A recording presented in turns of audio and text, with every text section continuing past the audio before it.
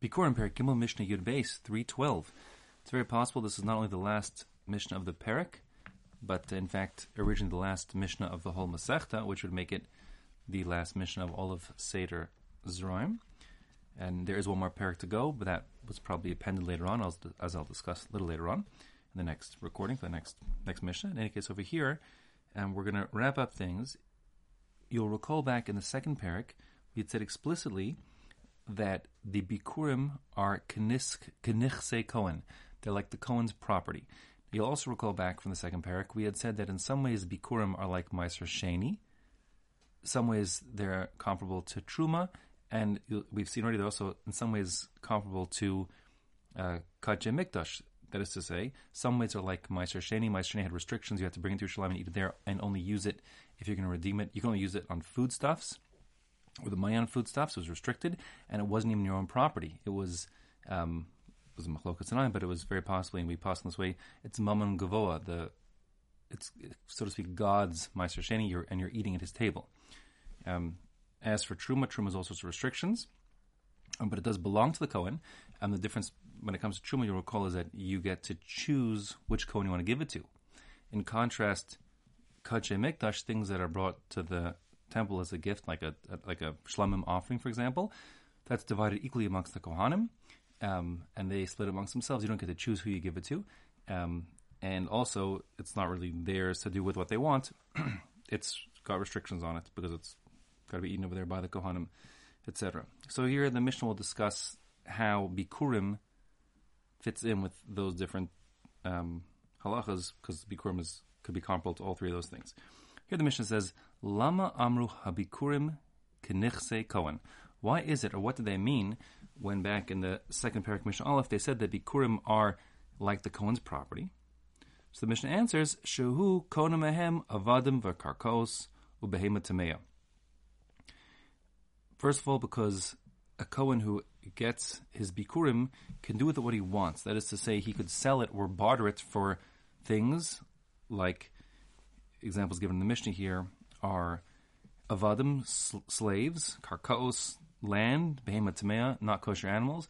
This is all in contrast to Meiser Sheni, which you recall you're not allowed to, even the money of Meiser Sheni can't be used to purchase things other than foodstuffs. You couldn't buy a slave or land or not kosher animal with your Meiser Sheni money. When it comes to Bikkurim, the fruits that are brought that the Kohen gets, they're his. He can do what he wants with them, and therefore he could sell them and use the proceeds to get whatever he wants, or he could barter them directly to buy a slave, etc. That's all his prerogative. It's his. Now let me just clarify, as we'll speak out in a minute, perhaps inside the text, the Bikkurim are restricted. That is to say, when the Kohen gets them, or if you transfer them to another person through barter, let's say, he trades them, so the Bikkurim remain Bikkurim, and therefore they have all the restrictions that they always had, meaning it has to only be eaten by a Kohen, B'tahara, etc. So we're just saying that the Kohen who receives the Bikkurim can do what he wants with them, meaning he can somehow trade them or monetize them, but that doesn't redeem or remove the Kedusha from the Bikkurim. The purchaser also ends up having to be a Kohen who consumes them, etc. Okay? The Mishnah continues and says, not only are they his with respect to being sort of an asset he can do what he wants with, also with respect to his liabilities. Ubal chov notlin b'chovo, va'isha b'ksuvasa. If the Kohen who has the Bikkurim owes somebody else, so the creditor to the Kohen is called his Baal Chov, so the Baal Chov could collect his debt by confiscating the Bikkurim that's in the hands of the Kohen. So, simple case, if Kohen A lends money to Kohen B, and Kohen B now gets Bikkurim, and Kohen B hasn't paid back Kohen A could actually just take, like a Baal Chov with other kinds of property, he could take the Bikkurim from the Kohen to whom he'll lend money to sort of reclaim his due. Same goes for an Isha, a woman. If a woman has a outstanding ksuba that needs to be paid, so she can collect her ksuba, or part of her ksuba, from the fruit that a Kohen receives as Bikkurim. Again, she may not be able to eat it, but she could sell it to another Kohen who could eat it, etc. The same as, how a Kohen could eat Truma. Elsewhere, so the Kohen could eat the Bikkurim like that. When it comes to the woman collecting on her ksuba, it's actually machlokas tanaim if a woman ever collects from metaltlin, from chattels, movable objects. But this Mishnah is going like Reb Meir that indeed she does, and she can.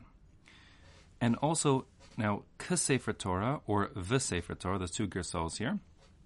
And also on the list with the Balchov and the Ksuba, perhaps, is the Sefer Torah. Now, Bartanur brings a couple of pshatim. The first pshat he gives is that it's that on the list of things that a Balchov can, a creditor or a woman can claim, she can also claim, the creditor or the woman can claim a Sefer Torah from the person who owes the money. A second shot is that the same way you're allowed to, it's like on the list, the same way you're allowed to use your Bikkurim to purchase other things like not kosher animals and land and slaves, you can also use it to purchase a Sefer Torah. That's a chiddush because Sefer Torah are quite restricted. You can't sort of resell them. You can't use their money for things. So in contrast to Meiser Sheni, which perhaps this whole string of things is going in contrast to, which you could not, Meiser Sheni, not only can you not sell and use the proceeds for anything besides for foodstuffs, this is even more difficult because you can't even pay the wages of the person who's providing the foodstuffs, etc., with the Sefer Torah. Worth noting that the Balchov and the Isha could not collect Meiser Sheni if they owed money, because since it's Mammon Gavoa, it's not the owner of the Meiser Sheni, the individual who could, he's not really the owner. The real owner of the Meiser Sheni is Gavoa, is Hashem, so to speak. And that being the case, a creditor could never collect the Meiser Sheni. So again, in contrast here. So we have two pshatim again. If it's like a Sefer Torah, either that you could, yes, buy a Sefer Torah, or that the Sefer Torah could be collected as part of, from a creditor, whether it's a lender or a wife, an ex-wife. There's another pshat here, which brings, some learn that this is bringing out the pshat that I said before, that the same way as Sefer Torah, when you trade the Sefer Torah to somebody else, the Sefer Torah retains its kedusha. So too, the Bikkurim, when you trade it to somebody else, retains its kedusha. It stays, meaning as opposed to, again, like Meiser Sheni. Now, we continue. V'Rebbi Yehuda Omer, or Rebbe Yehuda Omer without the vav, Einos tenosam el l'chaver betova. He says really two things. He says you can't give the Bikurim to anyone except for a chaver. Now, according to Bartanur, we're referring to the Kohen who receives the Bikurim.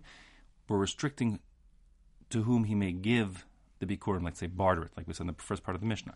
So, according to the Hepshah, like the Bartanura, what we're saying is that if you're going to sell your Bikurim or trade it away, that's fine, but the recipient must be a chaver, someone who eats his chulin b'tahara, someone who always eats his food in a state of tahara, even not kudshim or truma.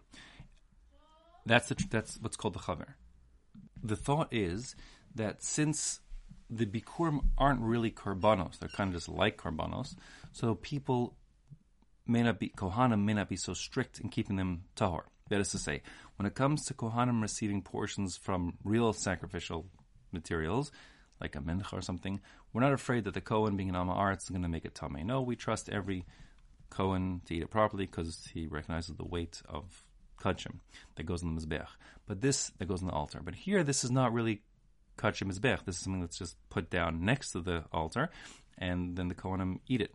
So the concern is, according to Rabbi Yehuda, the Kohen who receives these, if a Kohen gets these fruits and then gives it to another Kohen, that second Kohen might not be a chaver, and that being the case, he might not be careful and keep the Bikurim b'tahara as he needs to.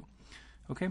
The second thing is it says betova. Now, betova would mean, according to that, tova means like as a gift for the goodwill, something like that. Meaning that according to Rabbi Yehuda, the Kohen who transfers the Bikurim he received to a second Kohen cannot do it for money. He can't barter it away to buy avadim and karkos, etc. He can only give it as a gift to his fellow Kohen, even if there's some reciprocity now required. In other words, the Kohen who receives it knows he owes one, whatever quote unquote one is. He owes something to the other Kohen, but it's not being sold. Okay, so that's the two things that Rabbi Yehuda is saying.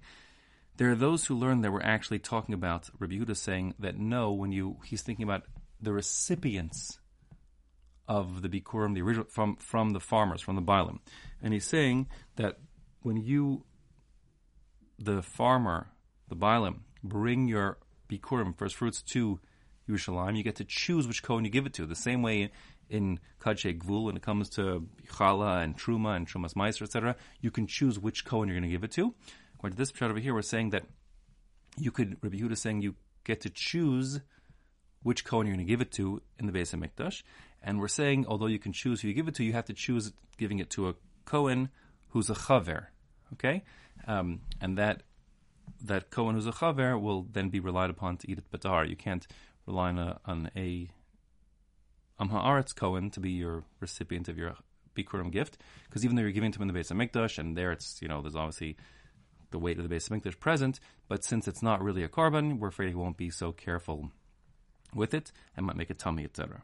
Okay, so that's Rabbi Yehuda Shita, according to the second approach here. And it's given betova, it's given not for money, but as a favor, and the same way that one gives, trumas and challah, etc. Now, the Chacham disagree, and they say that that Bikurim is like any other gift brought to the Beis HaMikdash as an offering. Nos nosam la'anshe mishpar. You just give it to the people on duty. Anshe mishpar means the Kohanim, who are one of the 24 groups that's there for this particular week. When they're serving Beis HaMikdash, you give it to them collectively. Vehem mechalkim b'neihem. And they divide it amongst themselves, meaning you're not choosing which Kohen to give it to. They all get it. They are not deciding who are Chaverim and who not. Everyone gets it equally. Kakadshe HaMikdash, the same way as any Kadshe HaMikdash, anything else, like a shlam or something which is brought in the Beis HaMikdash, they divide it amongst themselves equally. And we trust them all, even though they're not Chaverim necessarily, they're all trusted to eat it Batara.